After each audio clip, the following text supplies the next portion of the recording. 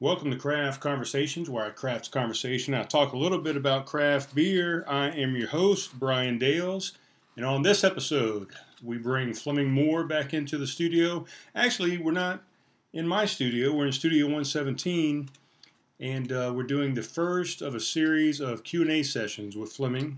He's running for mayor of Somerville. And if you watch the YouTube video, you'll see that we went a little bit off script, or he went. I didn't go anywhere. I sat in my chair like I was supposed to, but we go a little bit off script, but you get a good insight into who Fleming Moore is, where he comes from, where he's been, where he's going, or where he wants to go. And I think it was a good episode.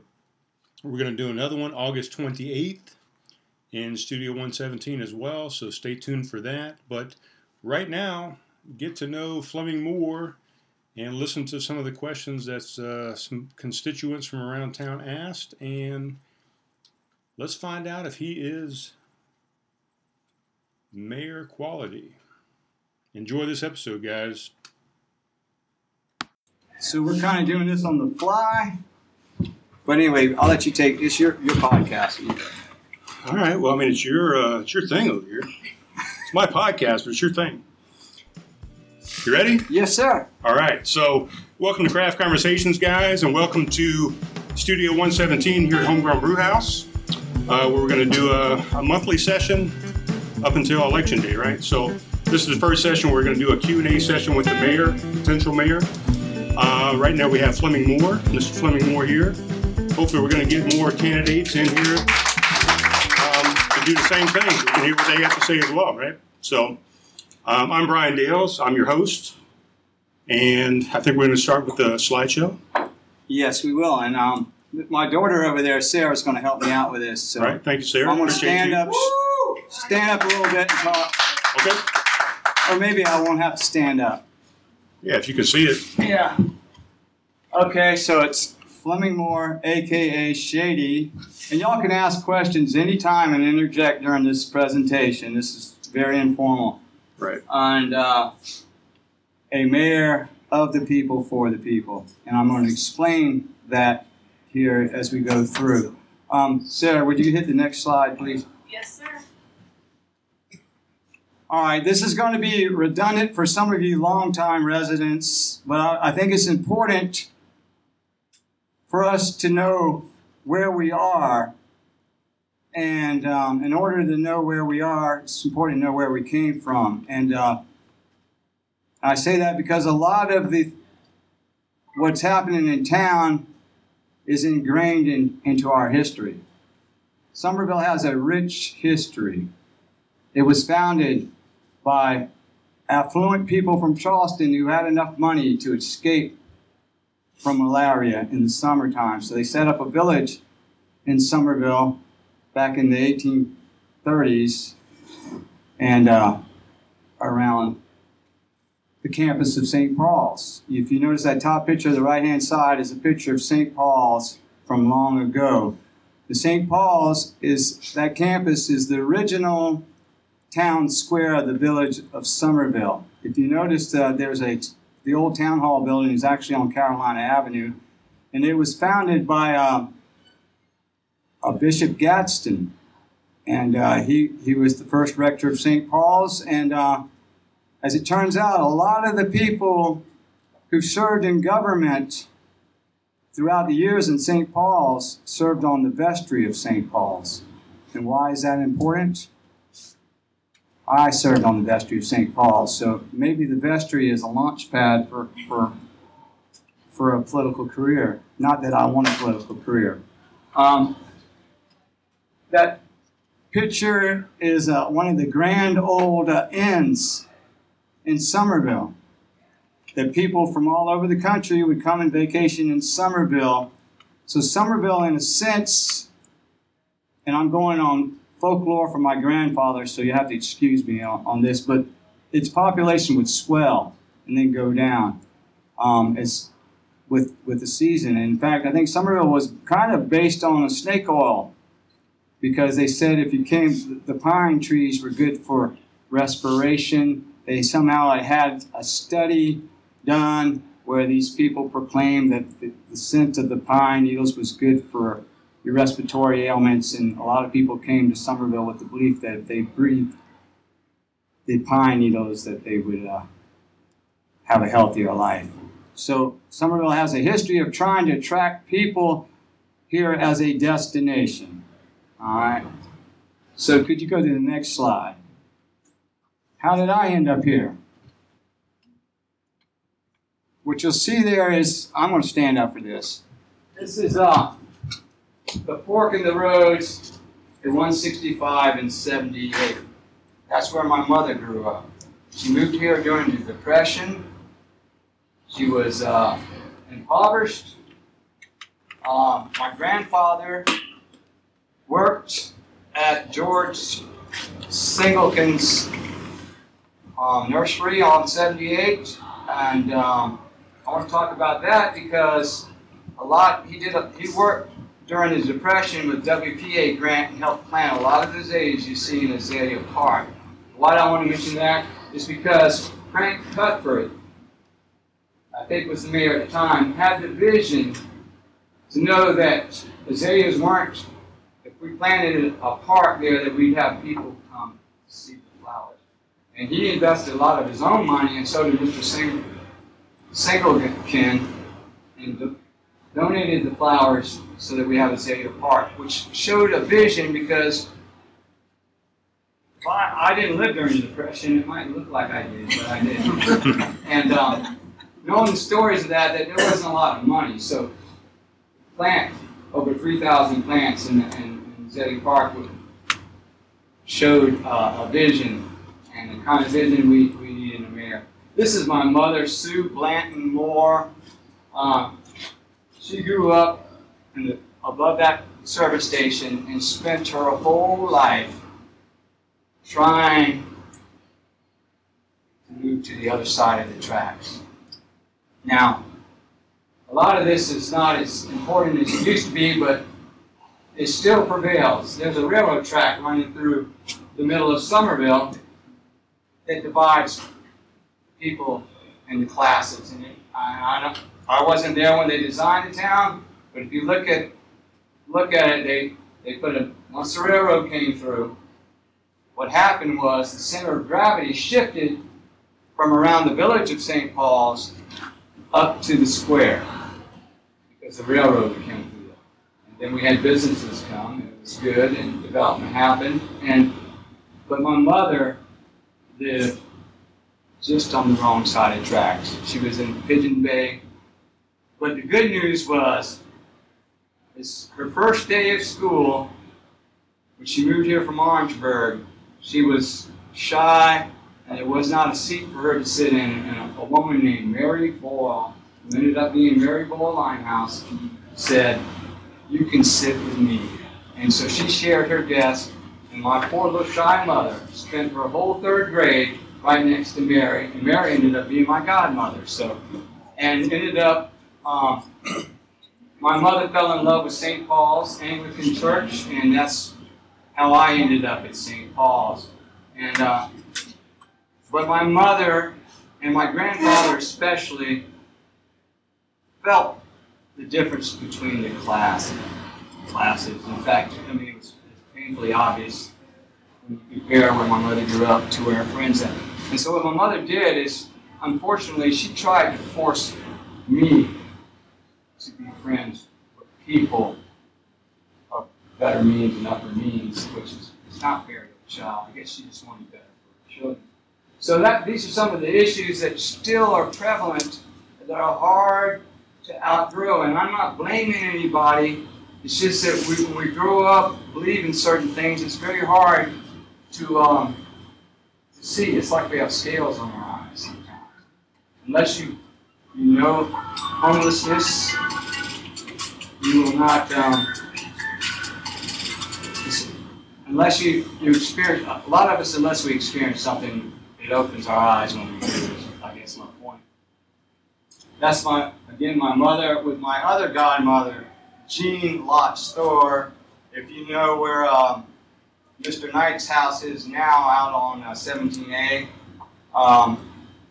that's where Jean grew up, and I spent a lot of time in that house when I was a child as well. Next slide, please. Okay, that's me when I was a little girl. That was me when I was You'd have been my friend. 10 years old. All right, and here is me at Coastal Coffee some 40 years later.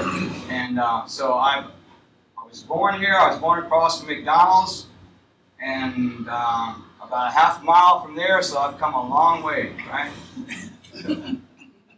Alright, and I've been involved for the last 5 years in town with a nonprofit called Bummerville Amphitheater, which has come with some resistance. I understand that because of the name, and I'll explain why it's Bummerville Amphitheater. Now, I have some musician friends in here. I won't name them, but y'all know why we call it Bummerville Amphitheater. If you're a musician trying to earn money in Somerville, it's a shame. I'll give you an example. I played at Ghost Monkey Brewery in Mount Pleasant. Was paid $300. $300. In Somerville, I would have been paid $100 if I was lucky. Now, I'll say something about Homegrown Brew House. When I first came to Homegrown Brew House, he said he didn't want any music, couldn't afford any music. They needed a license. And I said I understood. I did come back, and then Scotty Oliver started playing here and opened for free and was doing original music. And so I came to Caleb and asked him, I said, could Homegrown Brew House, would they be interested in letting Bummerville Amphitheater start a songwriter series? And what we did is we took the funds from Bummerville Amphitheater, because I'm a small business owner myself, and I understand cash flow and how hard it is to want to invest in something. So I said, we'll walk beside you for 6 months, and I'll pay the guys $50 to come up here and play original music.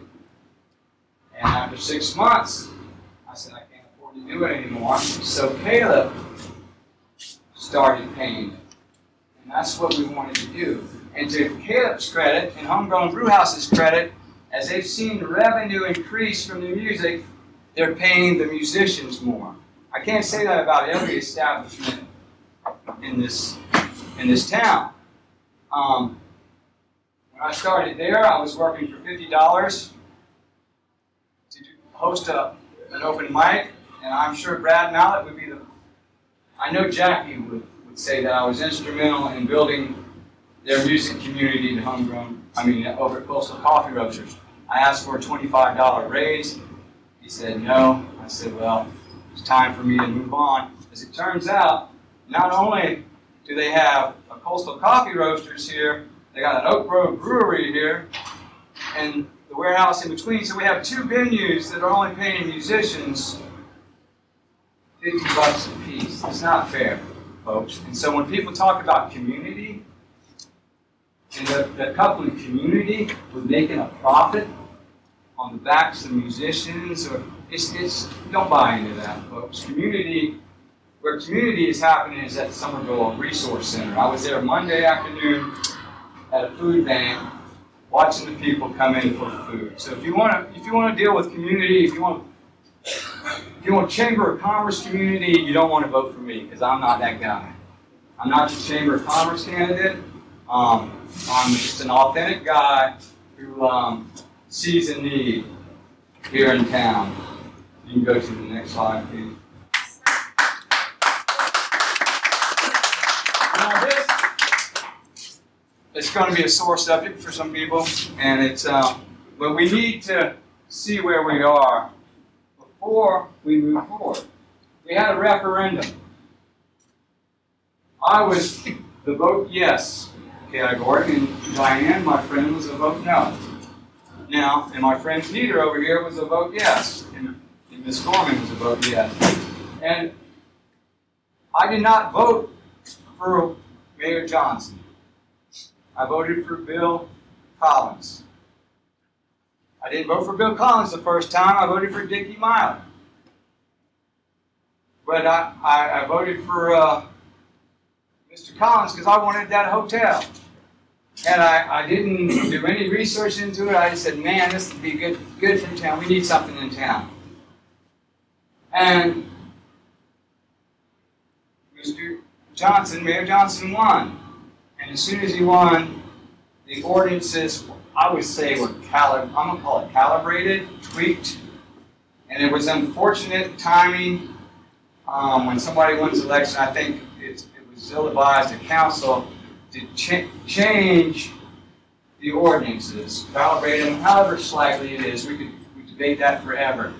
But it was, once it was pointed out to me that had been done, I said, that's not fair. I don't, this is not good. It's not good precedent set that we change the ordinances because we don't like who gets elected. And I'll explain my yes vote in a more logical way. Okay? The mayor has to run in every district within the city. The bar for being elected to mayor is higher than it is to be a council person. Okay? So I thought I wasn't looking at it so much from who was holding office at the time, but as the office of mayor in general, regardless of who was the mayor. Now, to be honest with you, had that referendum passed, I would not be running for mayor because I do not have the administrative skills, the executive skills that would be needed for a strong mayor position. That's why I'm running, because the no votes won. And that's the way it is. So what we do is, complain, we adapt to what's going on. So I'm running for mayor because I think I could be effective in that form of government, even though I didn't vote for it. All right? And was that a referendum on the mayor's position? As far as it's a form of government, you have I don't like to call it strong mayor or weak mayor. It's like council form, mayor form would be the way to describe it. Now, what had happened, to be honest with you, I got in a little trouble during this thing and this time when I run this campaign, I'm not going to do like I did before because I'm the one at the top. But some big money was spent on advertisement like this from a digital place, and this is where y'all are going to think I'm crazy, but that's okay. See, symbols are very, very strong and important, and they resonate. Sometimes we don't really realize that our subconsciouses are picking up on things, and sometimes they call them dog whistles. I would call that almost a dog whistle. All right. And we go to the next slide. And if y'all would like to talk to me about why I think that's a dog whistle later on, I'll be happy to tell you. We decided we wanted a council form of government. So what does that mean? The mayor has no more power than any other council member. Okay? So when the candidate tells you, I'm going to work with the other counties, I'm going to do this, I'm going to fix your roads. The truth is, they can't do that. So I'm going to ask y'all, I'm not going to criticize anybody, but that's the truth of the matter is, if a candidate tells you they're going to fix your roads, they're not being intellectually honest with you. I would tell you right now, I cannot fix your roads. What I would suggest you do is accept the fact that you're going to be in traffic for years. This is not going to happen overnight. The other thing, the mayor, as I said before, represents all citizens in every district.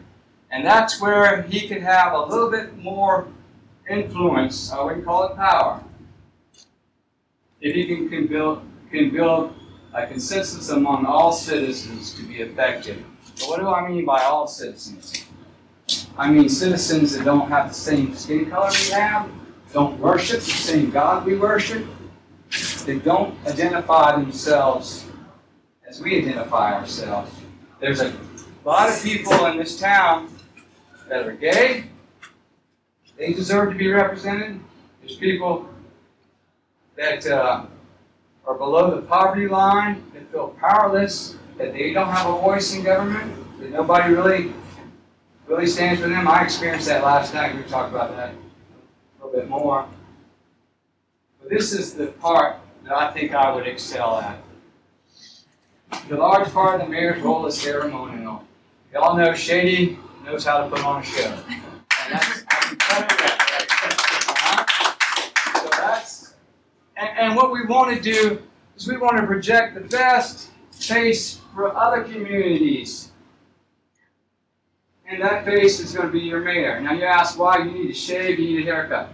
I'm not going to shave or cut my hair until after August 19th because I got picked for a role in Savannah as a quarry workman in a film called The Underground Railroad. So this look is making me money right now.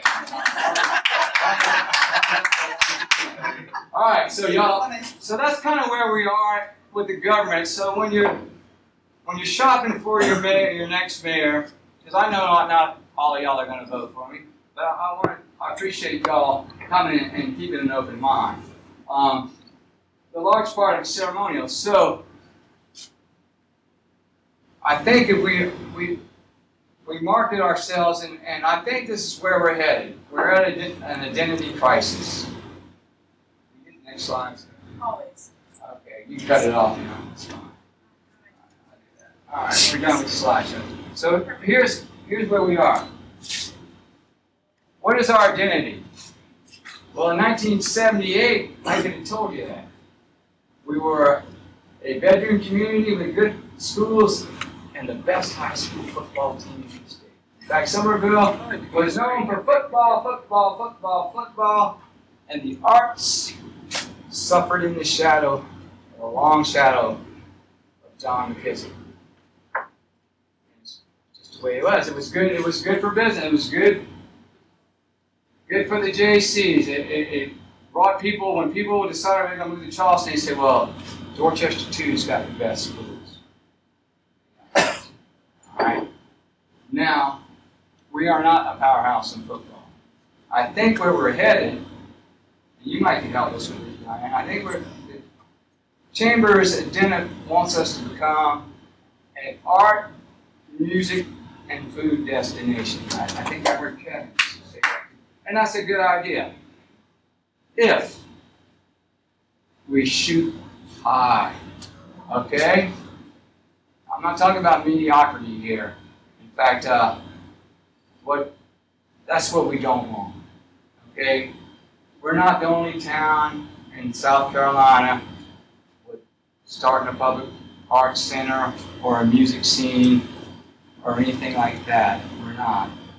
So what we need to do is attract, I'm not going to say better talent, let's just call it bigger talent, more well-renowned talent. That's what I do in this listening room. If y'all were to come to one of the shows we have here, is we have somebody like Robert Lighthouse, who's internationally known. He comes in, he plays. I have people from Greenwood, I have Tallahassee, Florida, and Florence, South Carolina, came to see Robert, traveled that far to see him, and they spent the night in hotels in Somerville. You think they would come from Tallahassee to see Fleming play guitar? No. They would.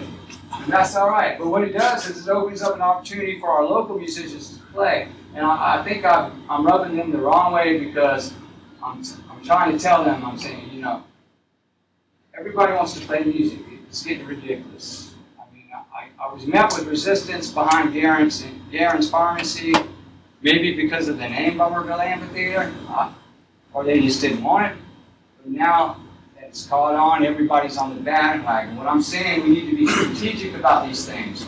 When we put music out, we don't need it in front of every storefront on third Thursday. If you notice, I didn't do it last third Thursday because it's becoming too much. I mean, you can't really distinguish one person playing from the next.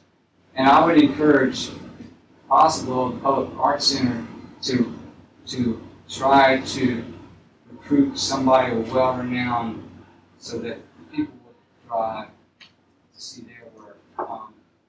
And that's a hard challenge. I know it's hard to curate a music scene, But unfortunately, I don't know what I'm going to do in the future with that. It's up in the air right now. To be frank, I'm a little concerned that Public Works has been involving themselves in music, and I was hoping they would stick with visual arts, but we'll see. I don't know if that's in their budget or not. Leave the music curation to the musicians. Yeah. They've been working hard. All right. So. Hey, Fleming. Yes. I'm going to suggest you come sit down. This is not very conducive to a podcast. You're supposed to be in front of the microphone. You're a musician.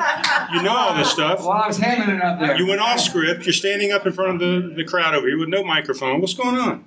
I had to reposition my camera. I'm sorry. You messed everything. Well, like I said, this is unscripted, and I think what people are looking for is authenticity in their candidates. And for sure, I want to be authentic, and I am. I'm not going to change my appearance. I will take my hat off if I'm in church or council chambers, but that's about it. So do we have any questions? Yes. Okay, so you may be aware that the town of Somerville is involved in a conflict with the black community concerning the tennis courts at Doty Park. The town is not granting access to the black community to use the courts and a black instructor to instruct children. I wonder whether if you were elected mayor, you would intervene in that situation and open that up. Well, I'm all for reconciliation. In fact, I want to reconcile the differences between. So the way I would do that, I don't know the man's name involved, but it sounds to me like it's a tennis instructor up against the town of Somerville, and it'd be the person in charge of Parks and Recreation. Is that correct? That's part of it. All right, so what we need to do is the first thing you do is you got to sit down and talk. It's already been mediated. It's been mediated. Did they listen to one another? The town of Somerville was told before a lawsuit was filed against them they needed to reconcile with Mr. James Martin. And they Well, then I think Mr. Martin has no other. Unfortunately, I don't really know the particulars about that, but it sounds to me like the town is in for another lawsuit. Personally, I don't know the particulars about that. I think I might have read something where somebody used the wrong language, foul language. So. But it kind of goes back to what you were talking about being both sides of the track, right? Right. I mean, as mayor, you would want to bring both of those sides together. I think that would probably be the fair question, right? Right. Would you allow that to happen? Absolutely. On your watch? In fact, I think I would try one more time to mediate, to be honest with you. I think reconciliation, I was told the other day that not everything can be reconciled. And that may be true. But I'm going to... That's very unfortunate because Doty Park used to be a hub for the community surrounding, which is predominantly a black community. And now they took what used to be some ball fields and a park and turned it into tennis courts. And now that the children in the community do want to play, you can go there right now and all of them have reserved signs on them where nobody can play except the instructor. It's being ran like a country club. Well, I'm going to look further into that, and maybe that would be a good thing for me to get behind as far as raising awareness to that issue, because I don't think it's fair that those children would have to come all the way to Laurel Street to play That's tennis. right. That just doesn't make sense. That's yes, sir. Can I add, the status of it right now is the town administrator brought a referendum before the town council to condemn James Martin, the black tennis instructor, for a confrontation that occurred between him and the town tennis pro. And that confrontation happened when the town pro turned the lights off on James Martin at night while he was in the middle of a tennis instruction with his kids. And so naturally he got a little upset about it, had some words with the town administrator. So that's the basis that the town used an excuse to pass this referendum condemning James Martin, saying he's permanently banned from Doty Park forever. Nonetheless, if you go over there and want to play tennis, all of the courts have a reserve sign and nobody's playing. So black kids can't play. Nobody That's can. not fair. Nobody's playing. I hear you, and I will look into I'll research this a little bit more. I hate to, on one hand, I understand, what's the gentleman's name, Mr. James Martin. James Martin.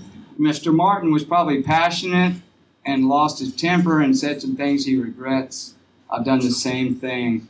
I know Mr. Martin personally. He's a man of faith. He doesn't use foul language. Okay. He doesn't. All right, well, are there any other questions? Y'all have any concerns about development? Yeah. How can we slow it down till we catch the roads up with it? We're not going to do that, but we can slow down. We're not going to do the roads, but I have some ideas about development that I would think. One of them is, it's kind of like a no-brainer, I hope. Development should pay for itself.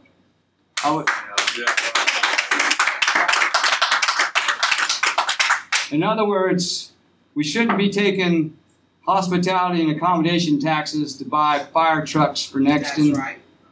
Okay? Even though that's perfectly legal within the statute of the hospitality and accommodation taxes, you can do that. But I would rather. Well, then who pays for that? For the fire trucks and everything else? Well, you are every time you drink a beer. Okay. Yeah, every time you drink a beer or have. Well, I mean, who would you propose does? You said hospitality tax and everything Well, I would else say pays for the that. developers. One thing corporations like is having their logo.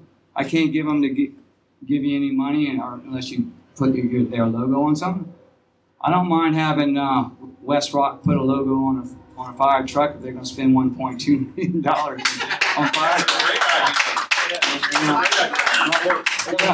Right. Have one of these developers put their name on a park. Right. So we don't have to pay for them. That kind of thing, just some outside thinking. Yes, Tommy. It's not a question. So all that's wonderful and everything, but who's going to oversight these corporations and make sure that they're not taking advantage of us? That's it.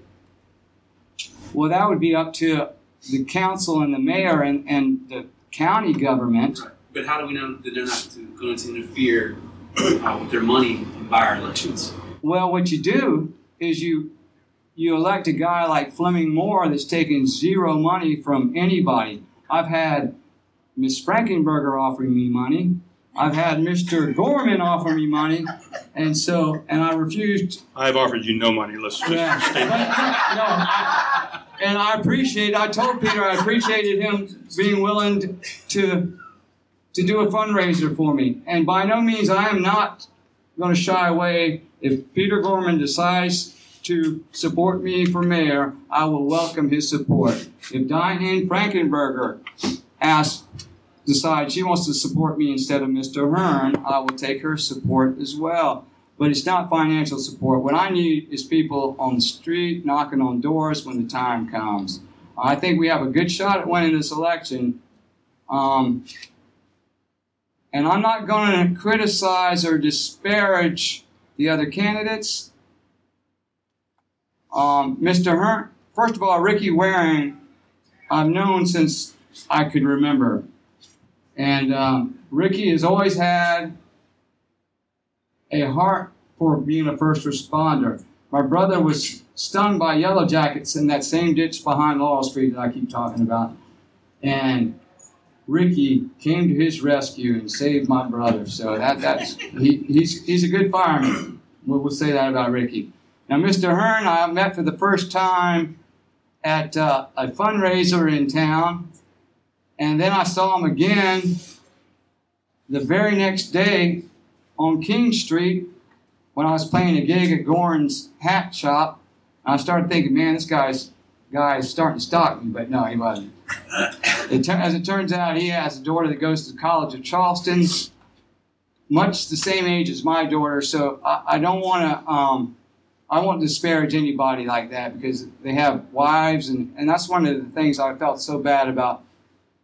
Whether you agree with Mr. Johnson or not, some of the things, the spouses take those things to heart. and we can't, when we criticize people, we're criticizing their whole families, and that's I want to protect my daughters, and I'm sure Mr. Hearn wants to protect his daughter. But what I will say is, if I point out, getting back to your question about conflicts of interest, don't think I'm criticizing, I'm just pointing out conflicts of interest. And what I wanted to talk about, why I want to be mayor, and it's not so much want, it's why I'm willing to serve to be mayor, is I think we have enough attorneys. Not that I like attorneys when I need one, believe me. But when you fill your whole roster with attorneys, and I'm talking about the council, then you get a limited view of the world. All right? We have 2 capable attorneys. You might not agree with them, but they're good. Walter Bailey and Bill McIntosh are all the lawyers we need on council. And we especially, I don't think, need a candidate who's a real estate attorney.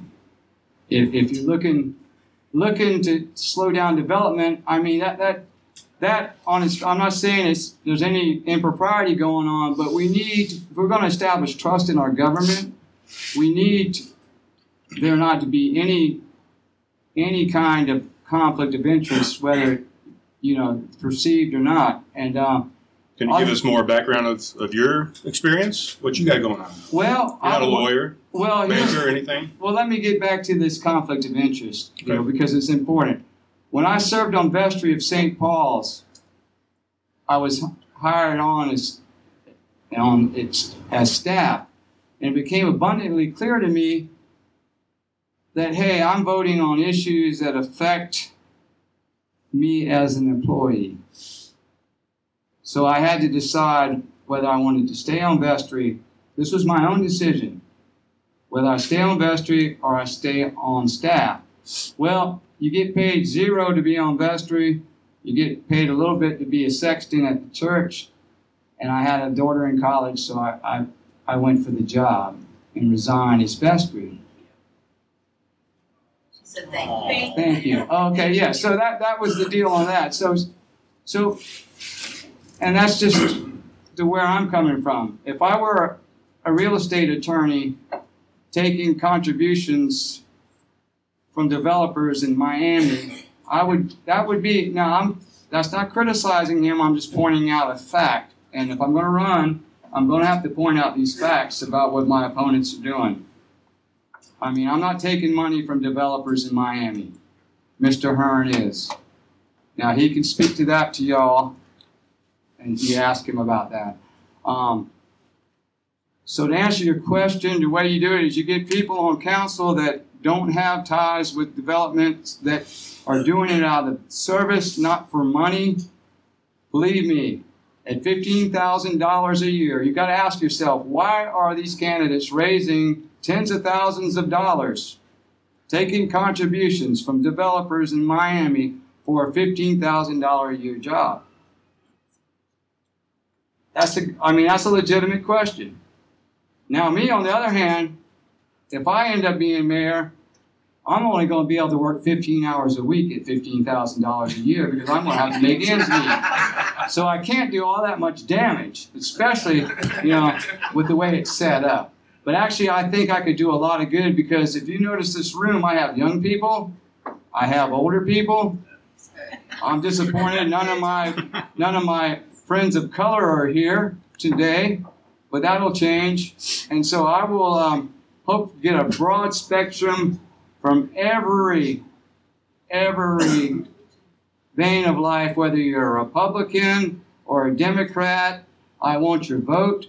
Don't hold it against me that I'm a Democrat, please. Okay, but I am, and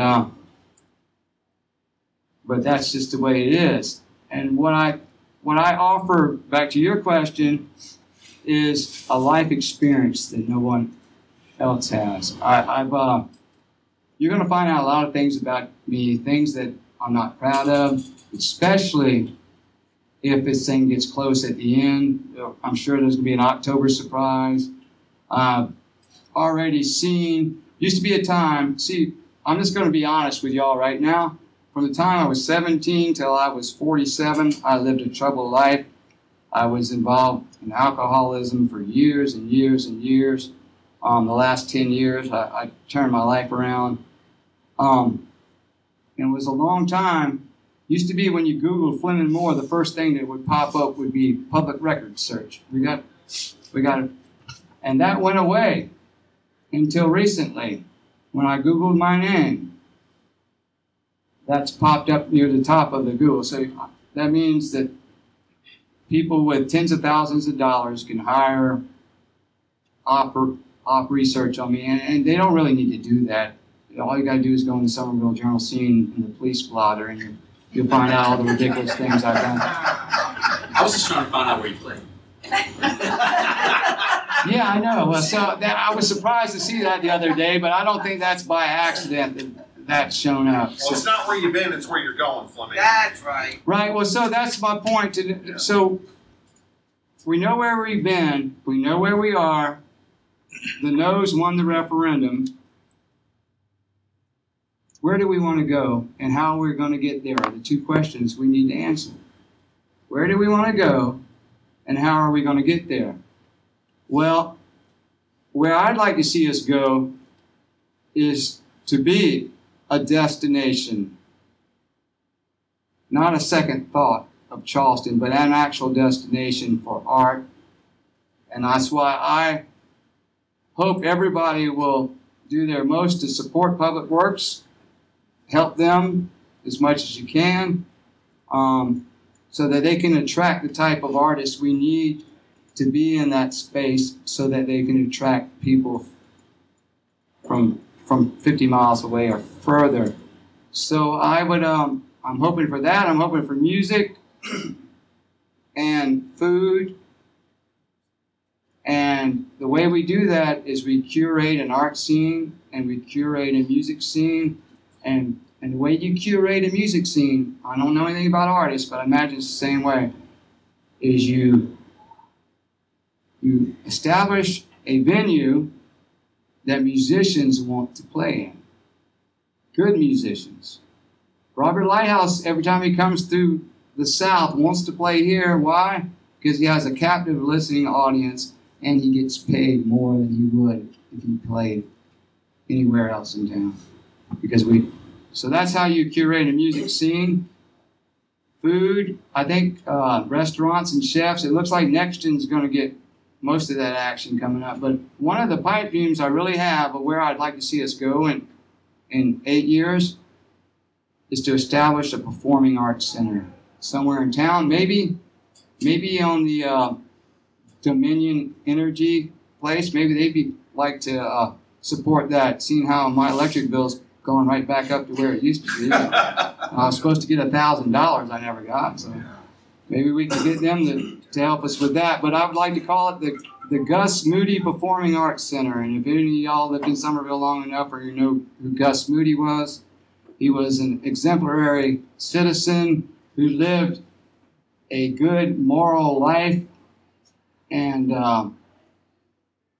he mentored generations and generations of children from every socioeconomic class. It didn't matter if you lived at the country club or you lived in Germantown. He treated you the same. So he didn't look at anybody. So that's one thing I don't want to do, is cause a socioeconomic us against them kind of thing, because I've seen some of the most poor people be very, very generous. And I've seen some of the wealthiest people be very, very generous. So it has nothing to do with how much money you make or you don't make. It's whether or not money or love rules your heart. And that's an individual question that that I struggle with on a daily basis. Sometimes I make decisions based on fear of economic insecurity, and other times I make decisions based out of love, where my heart is generous. So that's something we can all work on. I don't know if I answered any questions. I think you answered a lot of questions. All right. But do we have any more questions? Because that's what we're here for, a Q&A session. What do you guys got? Anything? The town collects accommodation taxes and hospitality taxes to the tune of some $4 million, I believe. Can you talk a little bit more about where that money goes and how you'd like to redistribute it? Yes. In fact, I had some numbers, and they kind of morphed on me. One thing I will say, and I'm not going to, I don't know if this is coincidence or not, or it might have been in the works, but since I started toying with being mayor, I was talking about hospitality and accommodation taxes and how we needed to fund our nonprofits. And I was glad to see that every nonprofit that put in for some money this year got every penny that they asked for, which is, you got to give council credit for that or for doing that. Right now we're buying sidewalks. We put in, I think, $250,000 worth of sidewalks, which is a good thing. We spent $200,000 on these masked arms out here, which I'm dubious about that. And as I stated before, I'm dubious about the $1.2 million for fire trucks. One of the thoughts I had would be, in order to attract artists here, and I want to say this carefully because I don't want to criticize, and I think it's a good first step, the murals that we're painting. But if you compare the murals, the most recent ones, to the ones in Lake City, where they actually taken money and invested in mural artists that are renowned throughout the country, that will attract people here. I'm afraid people aren't going to drive from Columbia, South Carolina to Somerville to see what's painted on coastal coffee roasters right now. I mean, and so what I'm afraid we're going to do is we're just going to paint murals everywhere without being strategic about it. I'm not happy with the mural back here behind the, I suggest y'all go walk back there, and it's called legal graffiti. That's not what we want, folks. We want to be strategic about these murals, and we want them to be more than just an advertisement for a brand. You know, we want them to be something that will attract people.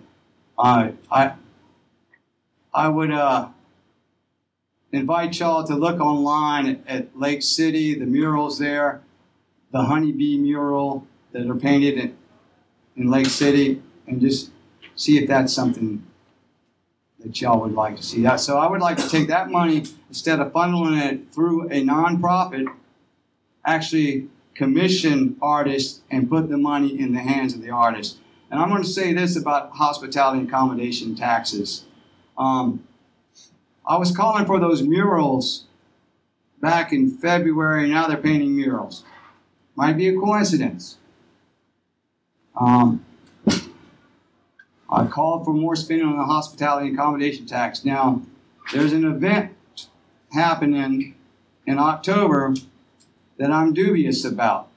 Now, I think $13,500 is going to a first-time event, and I was asked to be involved with it on the tail end, and I almost bit. But when I found out how the money had come about, and that they're going to be serving, not that I'm against alcohol, I'm in a brew house, but they're going to start serving alcohol for this event at Give State Park. The first time that's ever been done in the state of South Carolina, where they're going to have beer vendors selling on the state park. There's plenty of private places you can sell beer on.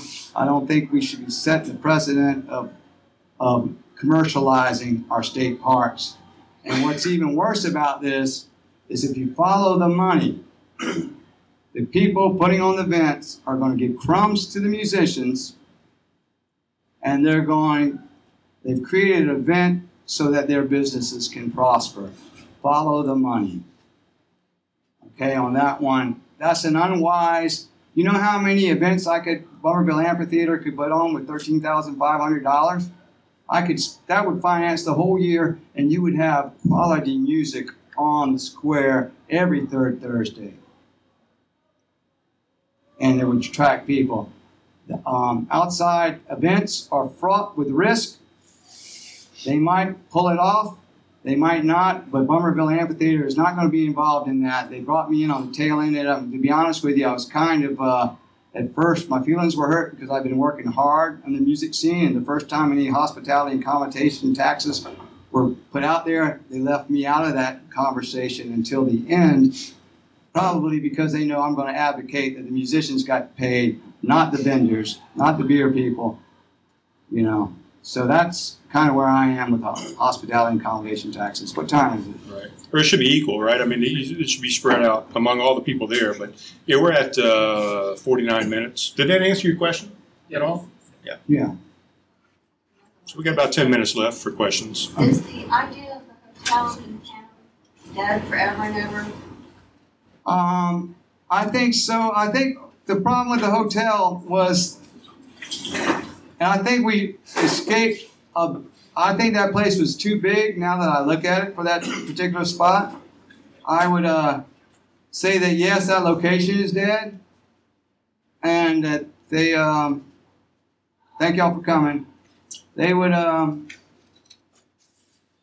probably have done better if they brought the public in on the front end of that deal. That was decided. I'm afraid the same thing is going on right now. I went to a vision workshop yesterday at the Rollins Center, and it reminded me when I used to teach school and we had these compacts with the children. It was a dog and pony show. We'd go in there and we'd meet with the parents and we'd say we could do X, we provided X, Y, and Z simply because there was a statute that we had to have these meetings with the parents. Nothing really got done. That's probably why I'm not the school teacher for very long. But this vision plan that we work on, I went in there yesterday. They already decided what they wanted to do. I think they're following some plan that the Chamber of Commerce with their UDO, they're trying to justify their unified development ordinances through this vision plan. And they told us to dream as big as we wanted to, and they wrote down, we were able to participate, but I could tell a person from the chamber sat down with me and accidentally tipped their hand what their plans are on the other side of the track. And he mentioned Brownsville, and I said, y'all, what are y'all going to do to help the people in Brownsville? He goes, forget I said Brownsville. Let's talk about over there on the other side of Main Street. So what they're going to do is, I think, put multi-use buildings up on that side of the track, on that side of Main Street. And their plan is probably, I don't know that we can stop gentrification or even if that's a good idea, but what we need to do is help the people and the citizens of Brownsville with title searches now so they know what they have, so the developers don't grab up their land on pennies on the dollar. And that's, so you can see I have an uphill battle ahead of me, and I'm not going to make any friends on this journey, I'm sure. And but I'm not going to ask y'all for money. I just ask y'all when the time comes, I'm going to need help in every district. They can imitate my ideas, but they can't steal my hustle from me, you know. And that's the truth. You will see me work hard for your vote. I want to thank each and every one of y'all for being here, and I thank y'all.